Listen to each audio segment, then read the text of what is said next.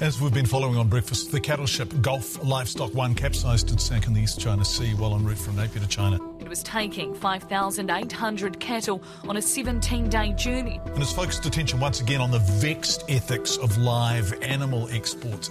Kia ora, I'm Nikki Mando, and today on The Detail, I'm looking at a practice few people condone.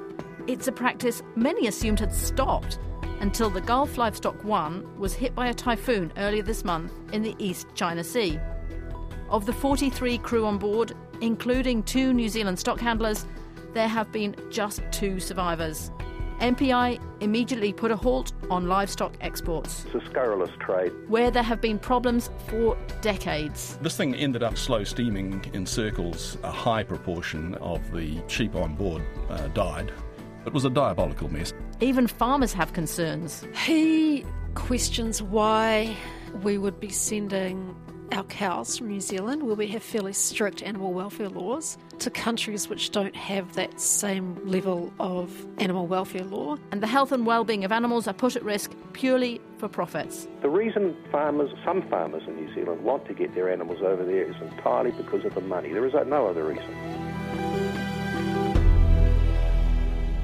The shipment of animals to and from New Zealand is as old as human settlement here. Polynesians brought dogs, pigs and chickens with them. The early Europeans shipped in goats, sheep and cattle. And as early as the 1860s, we started shipping them out again too. It wasn't great for the animals. The journeys were long and lots of them died. But more recently, I think the trade really got underway in the 80s in volume. That's the 1980s. And this is Murray Sherwin. These days, he's the Productivity Commissioner. But he spent almost a decade in the early 2000s as Director General and Chief Executive of what was then the Ministry of Agriculture and Forestry, MAF, now MPI. At that time, it was pretty much all sheep being exported, often in the Middle East, which needed large quantities of live animals to supply pilgrims at the annual Hajj. There was a ban in the 1970s for animal welfare reasons, but that was lifted in 1985, and the trade boomed. In 1986, 400,000 sheep left the country. By 1989, it was more than 1 million. The Australians were, I think, fairly influential in what happened here, and again, I may not be entirely accurate here, but my understanding is that the Australians had built quite a trade in shipping cattle from the Northern Territory into Indonesia. And that worked for them because they didn't have adequate killing facilities in the Northern Territory. So and it's just a quick hop across the water to Indonesia, so that was pretty straightforward. And then I think subsequently developed a trade with what were actually pretty low value merino sheep from the likes of Western Australia and South Australia, and found a trade for that into the religious slaughter market in the Middle East. And began to grow that, and then started looking around for other sources of livestock and came to New Zealand and were able to buy them here. So that trade grew out of New Zealand through the 80s and peaked, I think, somewhere around the 90s, and, well, it was still running, obviously, through till the 2000s and the Cormo Express incident. The Cormo Express left Australia in early August 2003 with 57,000 sheep on board. The Cormo Express was a dreadful case. The shipment left Fremantle, went up to Saudi Arabia and was denied entry on arrival, and the receiving vets in Saudi Arabia, as I understand it, had decided that there was an outbreak of, I think it's a disease called scabby mouth. There's all sorts of stories about the background that might have been behind what happened there, but whatever the story was, the Saudis refused to allow the ship to berth and to discharge its flock. Which left the ship owners and the handlers of that shipment with a dreadful problem. What was it like? Well, it was very hot, as you'd expect. There were suggestions that the air conditioning wasn't coping well. They pulled into a port, I think, to restock with food, and had a mechanical breakdown and a fire on board. This thing ended up, I think, slow steaming in circles, and a high proportion of the sheep on board died.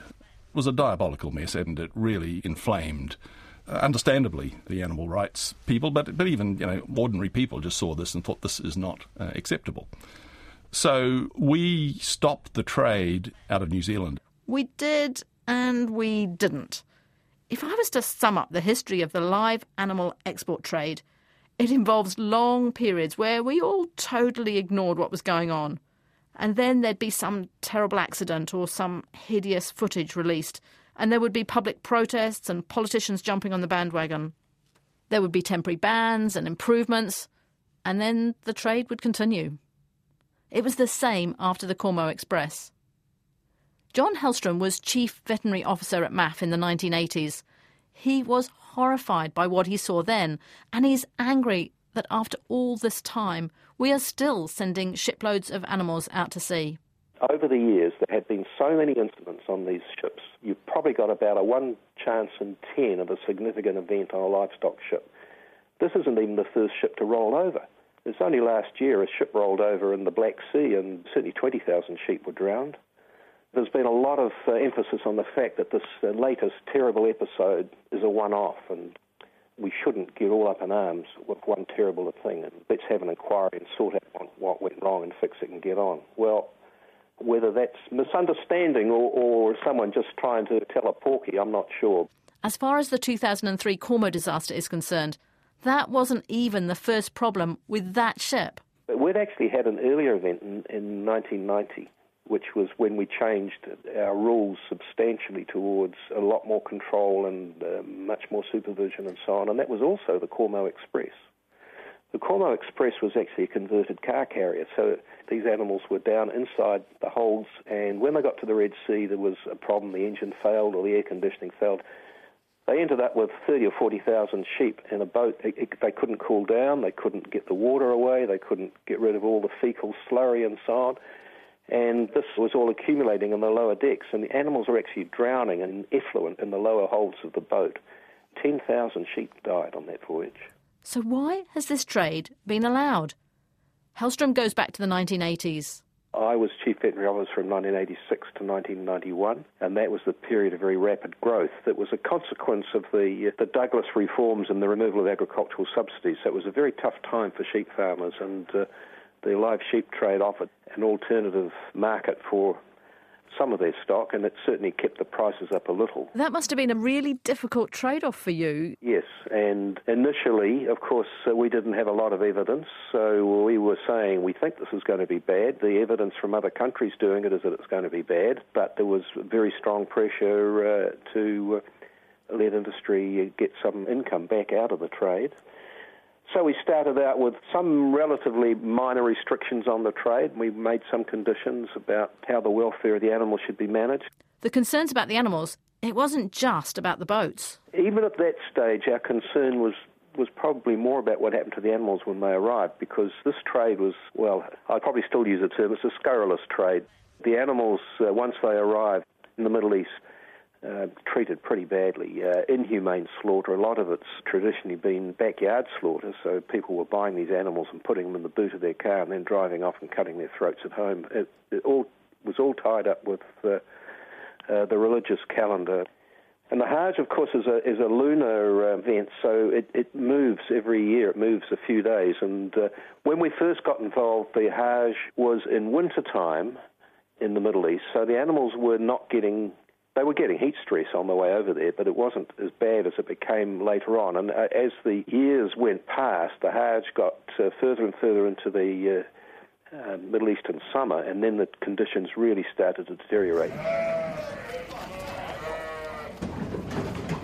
The boats in those days were all modified, repurposed boats from other trades, oil tankers with... cages stuck on top, mainly freighters. Some of the early boats were converted car carriers, so they'd been designed to take lots of motor cars inside them. They had, rather than having open cages on the top, they were enclosed. The other thing was they were designed to carry very large numbers, so some of the ships carried up to 110,000, 120,000 sheep. And what were the conditions like? They were pretty bad. Well, they were awful on some of the boats, but in general they were not good. We had such crude tools to measure welfare in those days because we didn't have observers on the boat. Basically, New Zealand's involvement was to deliver the animals to the wharves, and once they were loaded on the ship, we pretty much lost all control over them because the boats were foreign-owned, foreign crewed, and following the directions of foreign owners. They didn't even have vets on then? No vets at all. Whatever stock managers there were on the boat were probably, certainly not New Zealanders, people they brought with them on the boats. And of course this was all cost-cutting. Everything was done on the cheap to keep the costs down as low as possible. The animals were trucked to the wharves and then loaded on the ships, and it was mainly out of Napier and Timaru, I think, were the two main ports we were operating from. Was that because they were trying to keep the export out of the public eye by putting it into smaller ports? I think even at that stage there was there was certainly public concern, and there were protests out of sight, out of mind. I'm sure that was a factor. How did you set about getting evidence and getting this changed? The problem was mortalities. So we were getting messages back saying 2, 3, 4% of sheep were dying, which doesn't sound very much, but when it's 100,000 sheep, that's 4,000 deaths. And they just chucked them overboard, did they? And they just chucked them overboard, yes. There were some newspaper cartoons those days of a trail of sheep floating upside down from New Zealand to Saudi Arabia with the sharks following along behind, licking their lips. And then, of course, there were losses loading, because when you're putting 100,000 sheep up ramps onto ships, there's inevitably going to be accidents, and even far worse at the other end, the unloading, where the stock handling skills were much less than they were in New Zealand. So it was not unusual to have between 0.5% and 1% of sheep killed, dying during unloading. Exporting animals for slaughter overseas, in New Zealand that dwindled and then stopped after the 2003 disaster, though it continues in Australia. The video was taken during multiple 3-week voyages between Australia and the Middle East and shows sheep deprived of food and water, lambs born and killed on board, and animals being discarded overboard. On one day, hundreds died from stress. In New Zealand, we just switched from sending animals for meat to sending them for breeding, from sheep to cows, pregnant cows. Farmers from China to Mexico to Sri Lanka wanted our cows for their dairy herds. When the Gulf Livestock 1 sank in September, it didn't just kill 6,000 cows, but also their unborn calves. I asked John Hellstrom, the vet, why, if it's not okay to send sheep overseas for meat, why it's seen as okay to send pregnant dairy cows? I think a distinction was made in the early 2000s that sending animals to slaughter was probably no longer acceptable for a whole range of reasons. There was still a place left for animals to be exported for breeding, because they were going to go to their new point of destination and live a long and happy life being a dairy cow, producing calves and milk, etc., etc. And that sort of illusion was maintained, that it was ethically and from a welfare point of view okay to send animals for breeding. In fact, I see even in the latest Federated Farmers blurb, they're saying we're helping countries, produce their own food and deal with climatic emergencies, etc., etc. So it's a good, humane thing to do. Over the years, New Zealand has sent cows all over the world. These days, more than 90% go to China. Wherever the animals are going overseas, pretty much, they're going into far worse welfare conditions than they would have experienced if they'd stayed in New Zealand. In China, they're mainly going into very large feedlot operations, high mortality, poor fertility. The way they treat bobby calves shouldn't be mentioned in public. In China, they don't have any significant welfare protocols for transport or slaughter of castrate animals. And the other big issue with factory farming, and this is a global issue, it's not a China issue, is that a normal dairy cow would have a life expectation of 6 or 7 lactations. In a feedlot, they're generally only 3 or 4 lactations. In other words, they have a very short life expectation, not nearly as good as it would have been in a pasture-fed environment in New Zealand. But it's not only about cows dying, it's just that's the easiest thing to measure. That's actually a lousy measure of animal welfare. Most of the suffering that animals experience is day-to-day way they're handled, fed, their diseases managed, their ability to behave in the ways they want to behave.